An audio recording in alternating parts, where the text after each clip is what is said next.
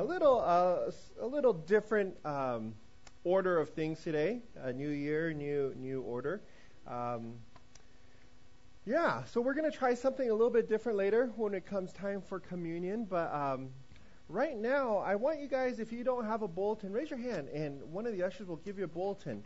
One thing that we're going to be trying for the course of this year is something that the church has practiced for hundreds and thousands of years. It's called a catechism.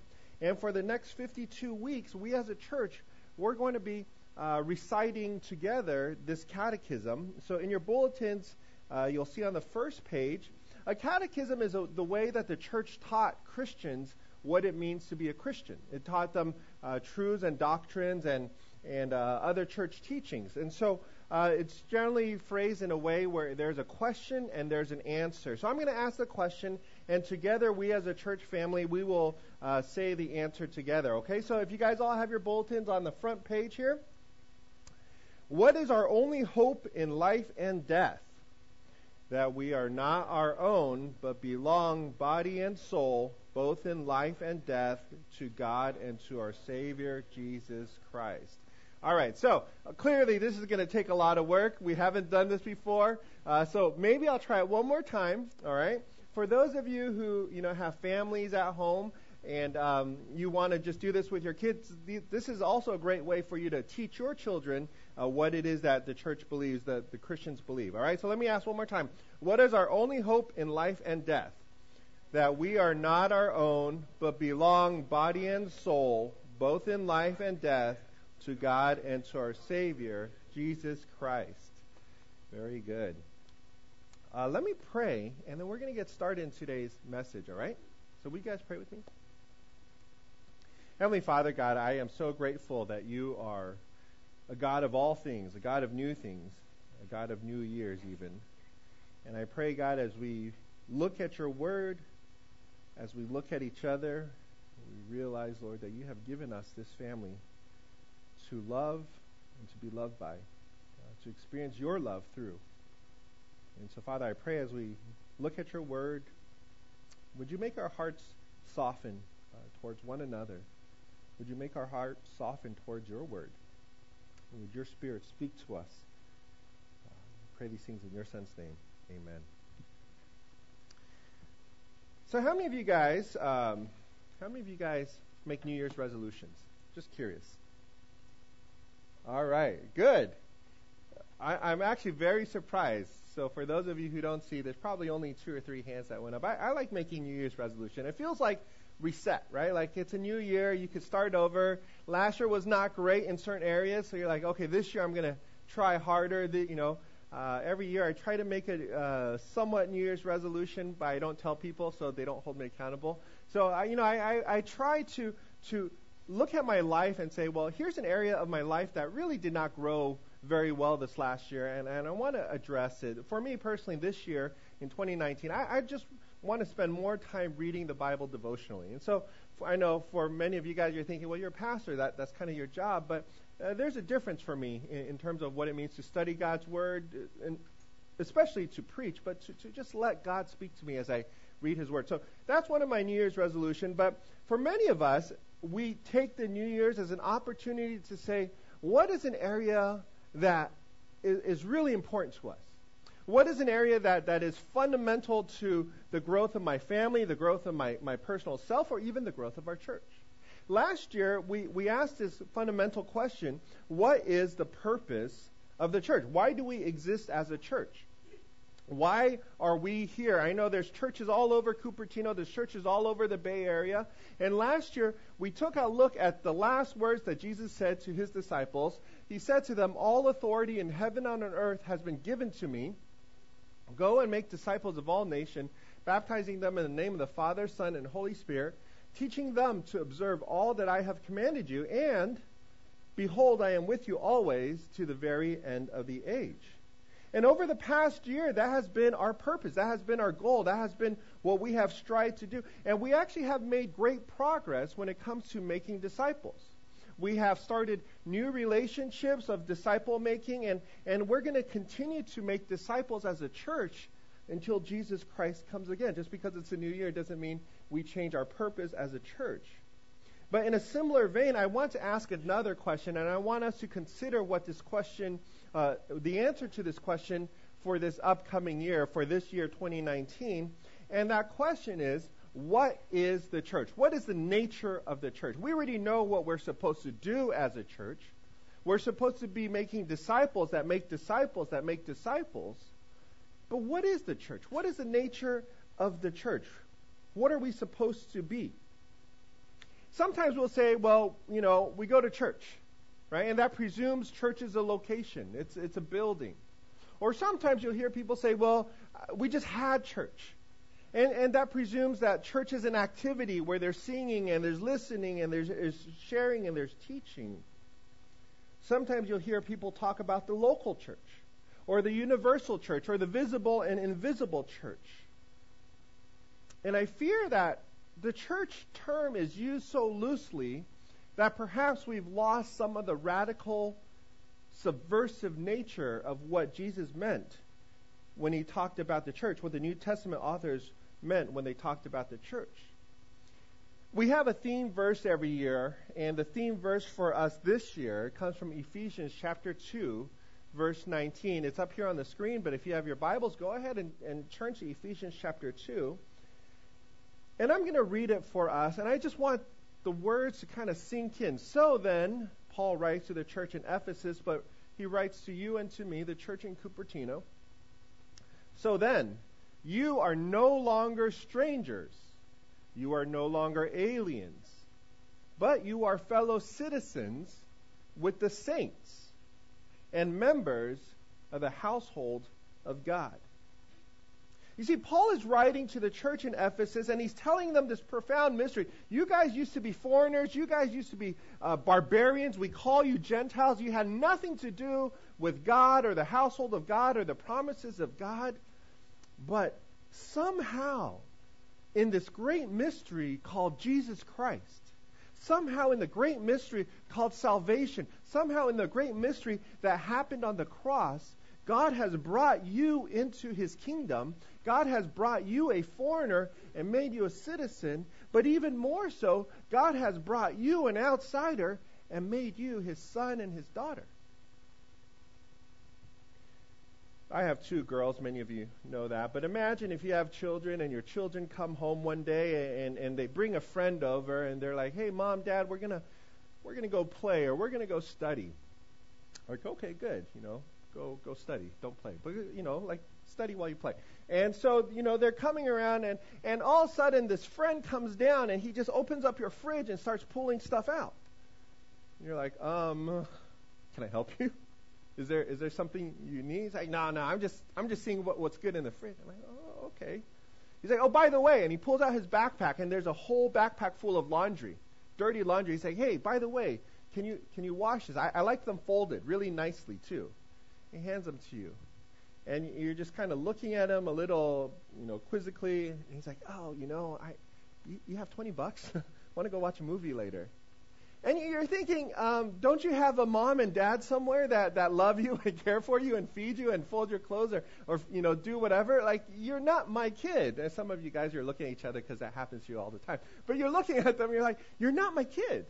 You're not part of my family. If my daughters came to me and said, Dad, I'm hungry, I said, go look in the fridge. If my daughters came to me and said, hey, the clothes are dirty, I said, okay, well, throw them in the washing machine. If my daughters came to me and said, hey, I need money for it, I said, okay, well, just let me know what you need.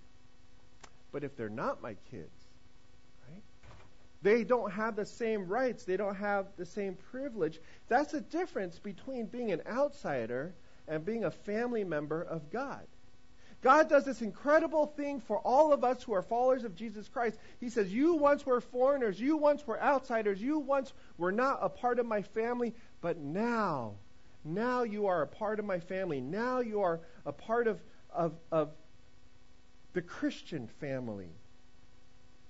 John begins the description of what Jesus came to do in his gospel. In John chapter 1, but to all who did receive him.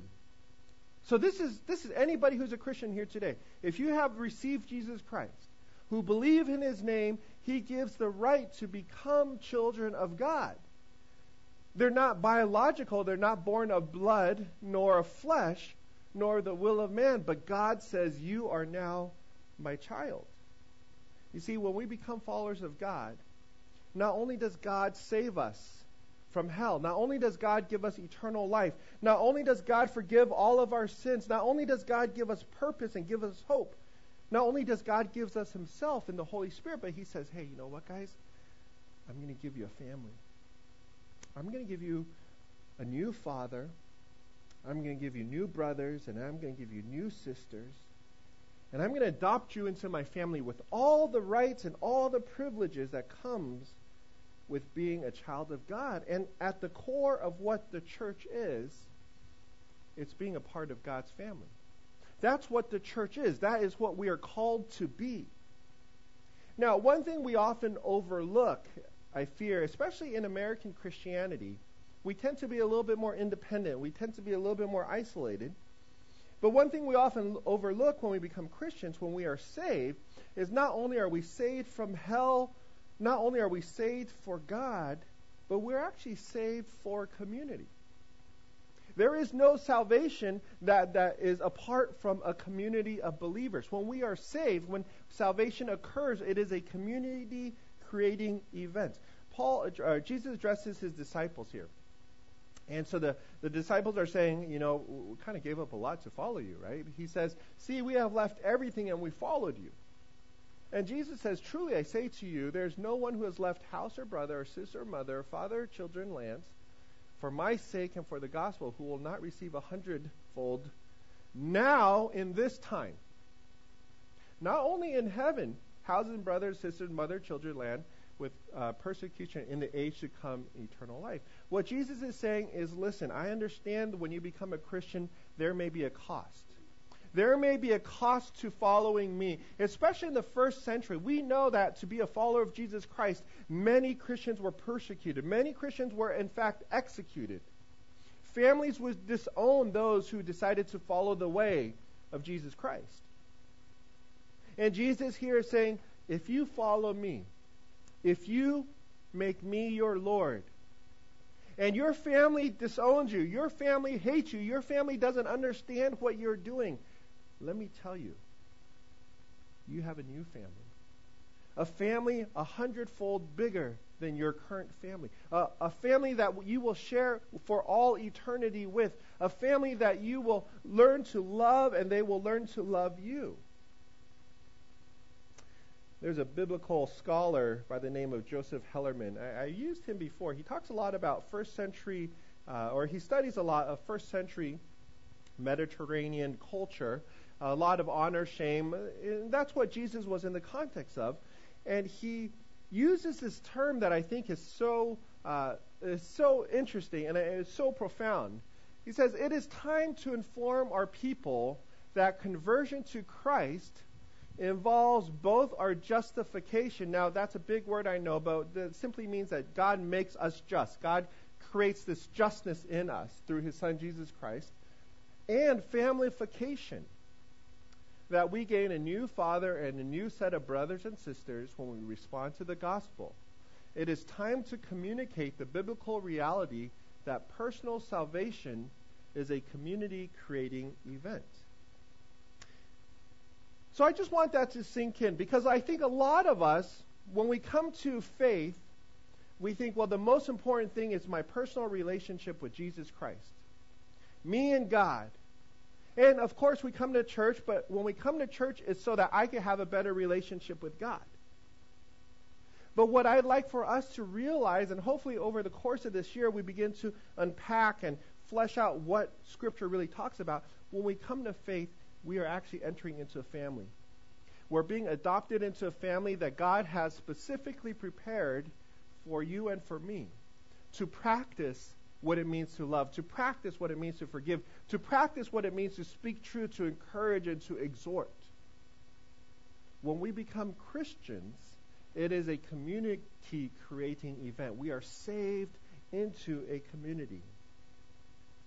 So for the remainder of this message, I want to highlight 4 characteristics that should be a hallmark of our church family.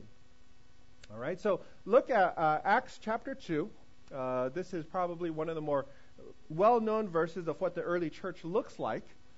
Acts chapter 2, this is the early Christians, and they devoted themselves to the apostles' teaching and the fellowship, to the breaking of bread and the prayers, and awe came upon every soul, and many wonders and signs were being done through the apostles. And all who believed were together and had all things in common, and they were selling their possessions and belonging and distributing the proceeds to all as any had needs. The first characteristic that I want to highlight that the early church had, that I believe we should exhibit as well, is that we should be sharing materially with one another. We should be sharing materially with one another. When the early church was first established, the early Christians, they understood the radical call of Jesus Christ. They understood what Jesus was calling them to do. He was calling them literally to die to their old lives. Many of the disciples left all that they had. We just read a verse that said, well, we left family, we left jobs, we left futures, we left inheritance. They understood that being a Christian was more than a title that you would have. It's more than a necklace that you would wear. It's more than an association that you would put on your resume. They understood that being a Christian was not something that you would show up for occasionally or for certain holidays. They understood that God has given them a brand new family. And to be part of that new family meant to share all that they had with others, especially those who did not have enough. Now take a look at the way that they were sharing. They were selling their possessions. They were sacrificially giving to one another. That's a hallmark of the Christian family. It's a hallmark of the Christian faith. John says this, we actually read this a couple months ago. But if anyone has the world's good and sees his brother in need, yet closes his heart against him, how does God love abide in him? Little children, let us not love in word or talk, but in deed and in truth. And what John is telling the early church, this is a little bit later on, but what John is telling the early church is, as Christians, God has blessed us with material possessions. And our calling as a family is we take care of those in the family of God. For those who do not have enough, or those who have need, we care for them. And that's hard, I think, for many of us here in this church. I think, the first issue that we have to address is we need to begin to develop a heart to share. Because especially in this valley, we like to think of things as mine. In fact, that's like probably one of the first words many kids learn, mine. It's like, oh, here's a toy, mine. Or here's a mine. I want this. Mine. Even with my girls today, when I have 2 snacks, one of them will always say, oh, I want this one. This is mine. As followers of Jesus Christ, we need to be reminded that there is no such thing as mine. It's all God's. We're simply stewards. And if it's all God's, then we have to ask God, what is it that you want me to do with this? How can I bless your people, your family? This is your son and your daughter, my brother and my sister. How can I be a blessing to other people? We have to develop a heart where we say, hey, when I share this with my brother or my sister, it makes my Heavenly Father happy. For those of you who are parents, you know how true this is. You know that when you see your kids, they're fighting, it just drives you insane. But when you see them sharing with one another, there's something about your parental heart that's just like, yeah, I love to see my kids sharing with each other. And I think God gives us that heart when God says, this is your family. You care for them. You love them. The second part about sharing materially is we need to know. And I think this is hard too, because one of the challenges that we face as a church community here, the Home of Christ Church, is we just don't know. It's really hard for us to know who has needs and who doesn't. Everybody comes in, and generally everybody looks pretty well put together, right?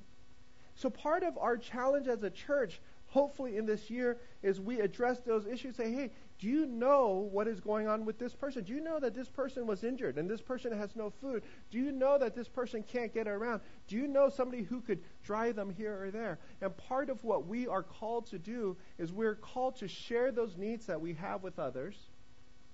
But we're also called to seek out to see how we can help others so that we can provide physical needs. And I know many of us here in this room, we've received the blessings from this church family. It's common, at least when we had our kids, when we had both of our daughters, people would just shower us with food. They know that mom and dad are just exhausted and they're tired and they don't want to wake up. They just want to change diapers and go back to bed. And they know this is how we can bless you.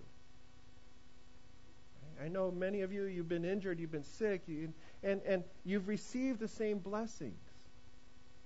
That's what we're called to do as a church. The second mark of a Christian family is that we share our hearts with one another. We share our hearts with one another. So not only are we called to share the stuff that we have, but sharing our hearts with one another also. Read this, Paul's letter to the church in Philippi. It's kind of interesting. Therefore, he's writing to a group of people that he was not with that long, right? Therefore, my brothers, whom I love and I long for, my joy and my crown, stand firm thus in the Lord, my beloved. You hear the words that Paul is saying about this church. And sometimes we all think, well, he's an apostle. He has to use flowery language. Or he's the leader. He has to talk. No. These are brothers and sisters to him, and this is his heart attitude towards his fellow believers. I love you and I long for you. You're my joy. You're my crown. You're my beloved. Paul was not in the church so that he could go and send statistics back to the mission board in Jerusalem.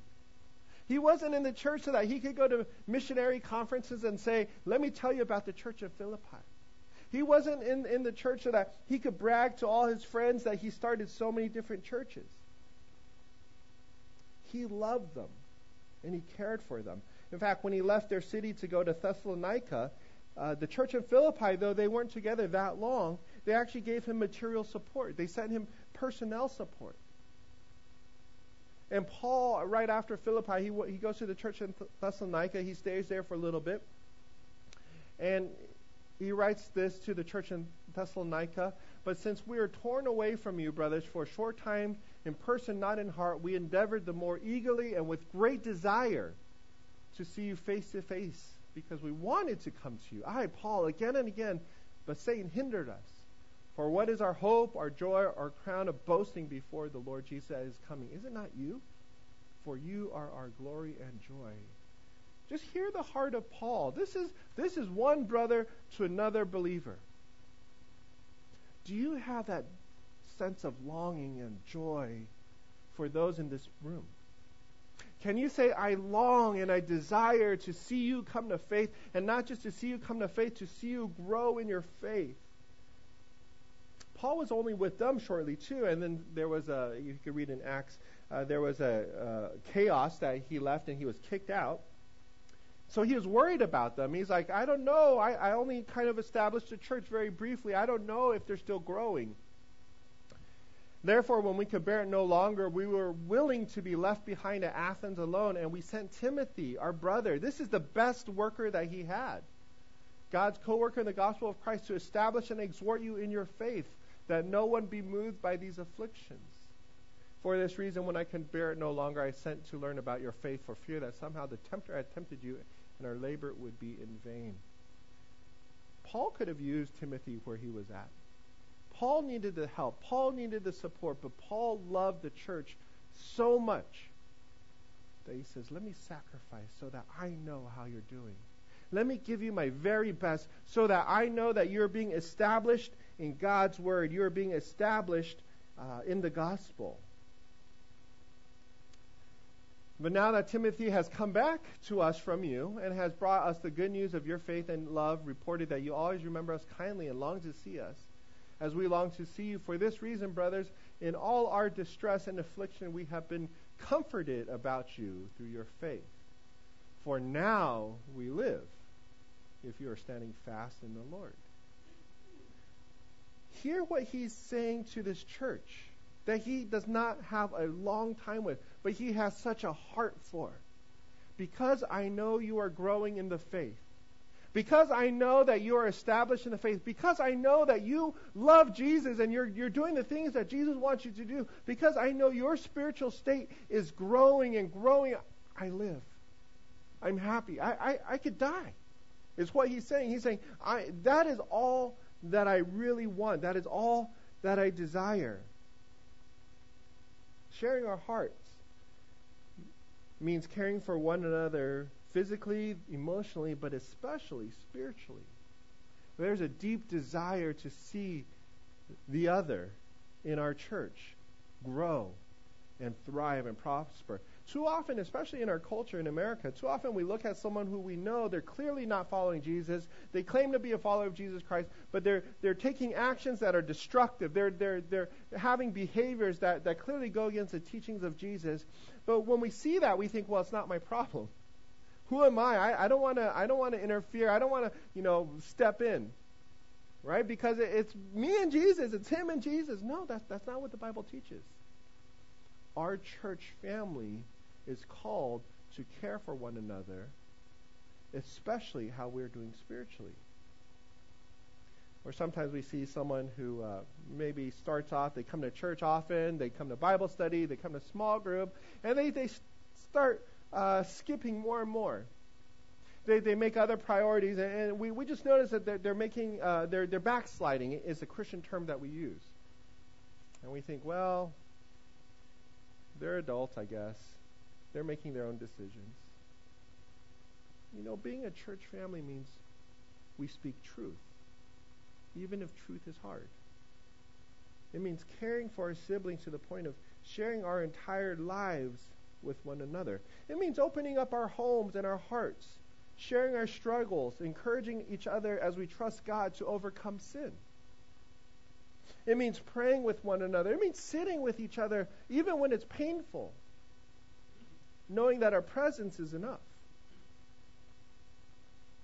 It means sharing your hearts and rejoicing when we see others have victory over sin. It means rejoicing when we see others share the gospel for the very first time. Rejoicing when we see others begin to make disciples. We begin to make disciples. That's what it means. That's what Paul is saying. When we become Christians, we're adopted into the family. And what that means is not only do we share our stuff with one another, it means we share our hearts. We care about how they're doing spiritually. Listen to what Paul says earlier on in this letter. So, being affectionately desirous of you, we were ready to share with you not only the gospel of God, but also our own selves. I hold nothing back, Paul says. What do you want? Because you have become very dear to us. The question, I guess, really for us is, can we say this to each other in this room? Or can we say this to each other in our family groups, in our small groups? Can you say, I am so desirous of you. There is nothing that I hold back. It's all yours. How can I share my life, even if it costs me a lot? And I think that's the hard part, because sharing always costs, doesn't it? You ask any kid, you're like, yeah, sharing, it costs me my time, it costs me my rights, it costs me the ability to choose what I want. But Paul says, everything is yours, because you're very dear to us.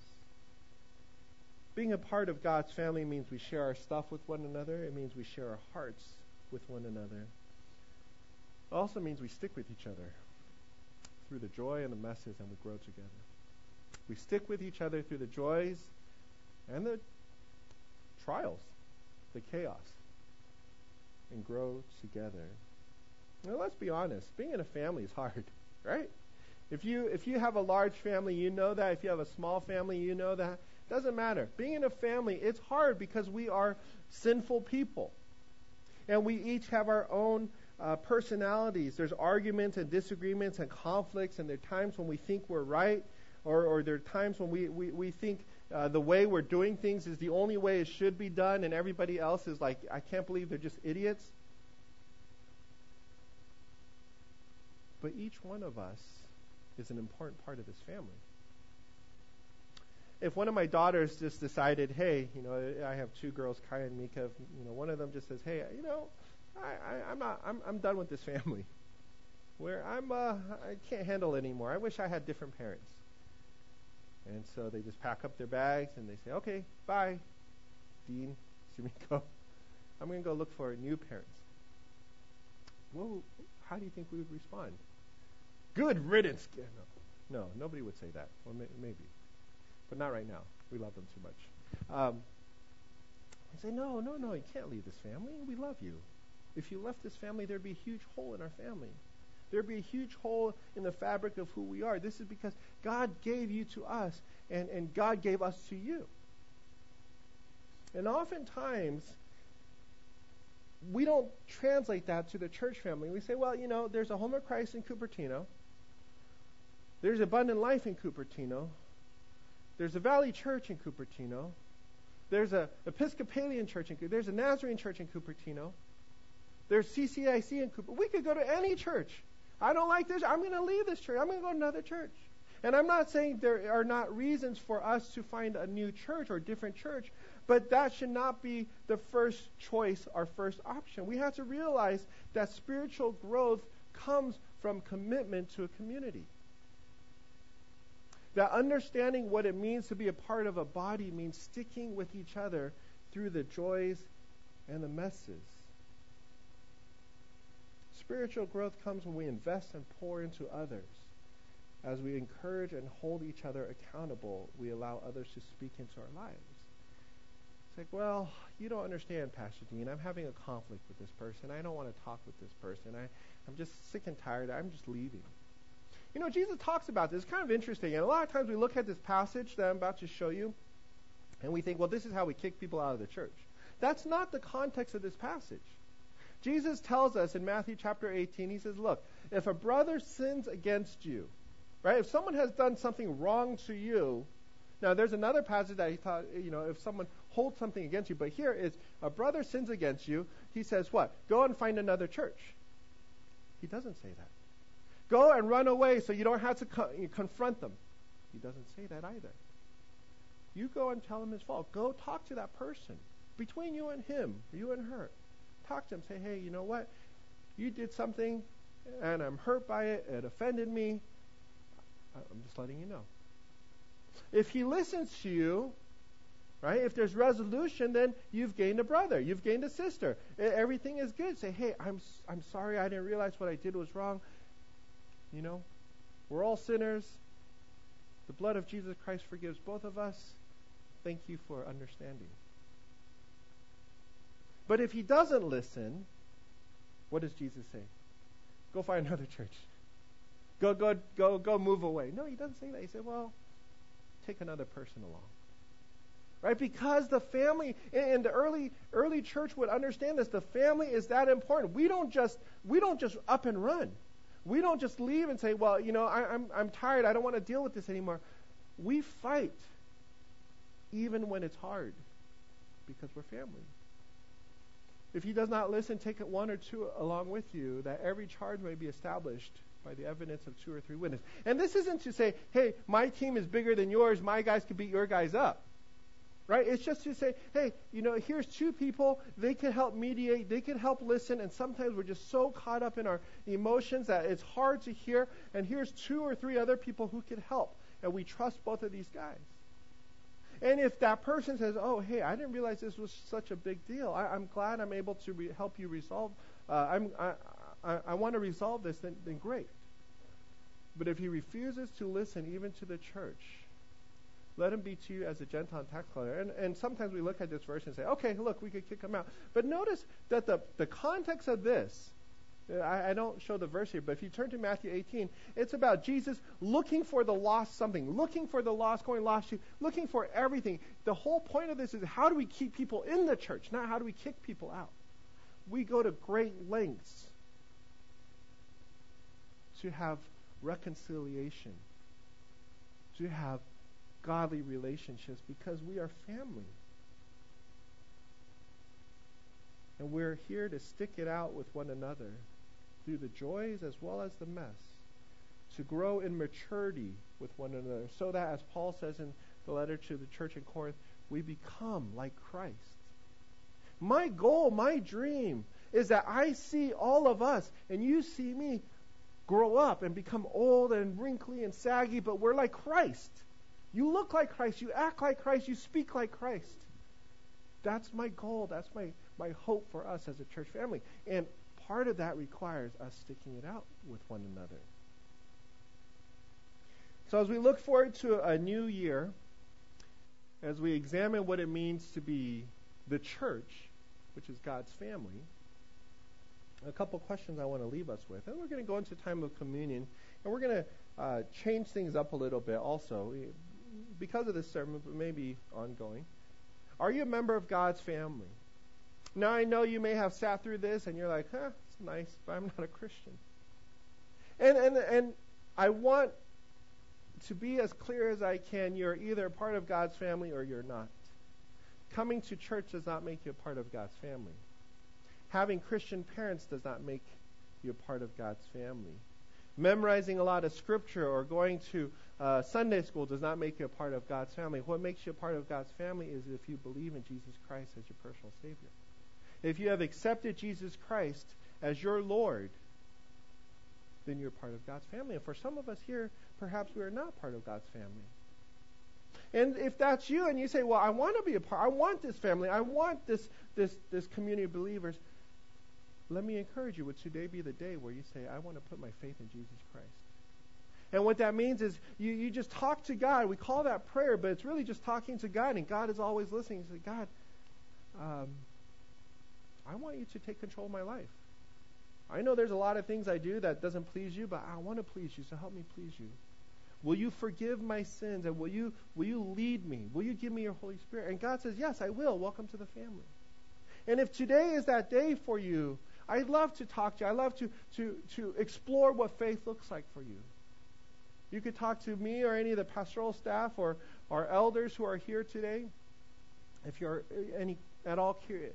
The second thing is, are you part of a small group? And the reason I bring this up, even though we're a big church family, a lot of what we are trying to do requires the closer intimacy of a smaller group, of the sharing of stuff, of sharing of hearts, of sticking together. It requires a closer intimacy. And so if you come to church on Sunday, praise the Lord, I'm so glad you come. But are you part of a smaller group that will hold you accountable, that will help you grow in your faith, that will challenge you and say, hey, this is something you told me that you're struggling with. How are you doing? How can I help you? How can I walk alongside you? And if you're not, consider joining one. And you might think, well, Pastor Dean, I want to, but there's just not one for me. Then, talk with any of the staff again. We'll start a brand new one for you. And finally, here's the last one. Get to know those in your group. I know that seems obvious, but get to know those in your group. Get to know what's really going on in their hearts, what's really going on with their spiritual lives. And also get to know those outside of your group. We discovered, actually, as we're going through the whole discipleship theme for last year, one of the challenges for us as a congregation is we actually don't know each other very well. That's one of the challenges that we face, and I think many churches do face that. And so over the course of this year, we're going to try to overcome some of these obstacles. We're going to try to have regular English congregation lunches where we as a church will stick around after and just talk with each other. We'll continue to encourage discipleship relationships. We'll continue to encourage intergenerational gatherings, but get to know those outside of your group. It's kind of interesting because as I'm talking to various people in various demographics, it seems like everybody is saying to me, like, I'm happy with my group, but nobody else seems to know me. Right? And everybody has that sense of isolation. And it just takes one person to start it. Share your hearts with those in your group. Share your stuff and commit to sticking it out with them. Will you pray with me? Heavenly Father, we are grateful, Lord, for your family, for what you have called us to. Sometimes we take our families, both our physical as well as our spiritual families, for granted. We place them lower in priority than you would want us to. But God, would you give us a heart to love those in this room? If we can't even love those in this room, God, what hope does the world have? Would you pour your love into our heart through your Holy Spirit? Would you go before us this year in 2019 that our communities may see this radical idea of family, the church as a family? Might this itself be an evangelistic endeavor? We pray these things in your Son's name. Amen. So we come now to our time of communion, and we're going to try something a little bit different today. I'm going to ask all of you guys. This is typically a time where we will just take the elements, we will pray individually and take the elements individually. But what I'm going to ask all of you is I'm going to ask you to arrange your chairs so that you're sitting in a group of 3 to 5 people. All right? All of your chairs should be unhooked. Turn your chairs around to groups of 3 to 5. We're going to pass the elements around to your group. And as you take the elements, share with others what's going on, what God has been teaching you, or perhaps what New Year's resolution that you hope that God would help you accomplish this year. This is a time for us as a body, a family of believers, to share our hearts, to share our hope, and to learn what it means to be a family. So go ahead and break up into your groups. Jesus says, Paul says, "For I received from the Lord what I also delivered to you, that the Lord Jesus, on the night when he was betrayed, he took the bread, and when he had given thanks, he broke it and said, 'This is my body, which is for you. Do this in remembrance of me.' In the same way also he took the cup after supper, saying, 'This cup is a new covenant in my blood. Do this as often as you drink it in remembrance of me. For as often as you eat this bread and drink this cup, you proclaim the Lord's death until he comes.'" So we're going to pass the elements around. When you get the elements, when everybody has shared, go ahead and pray, and then we're going to continue worshiping.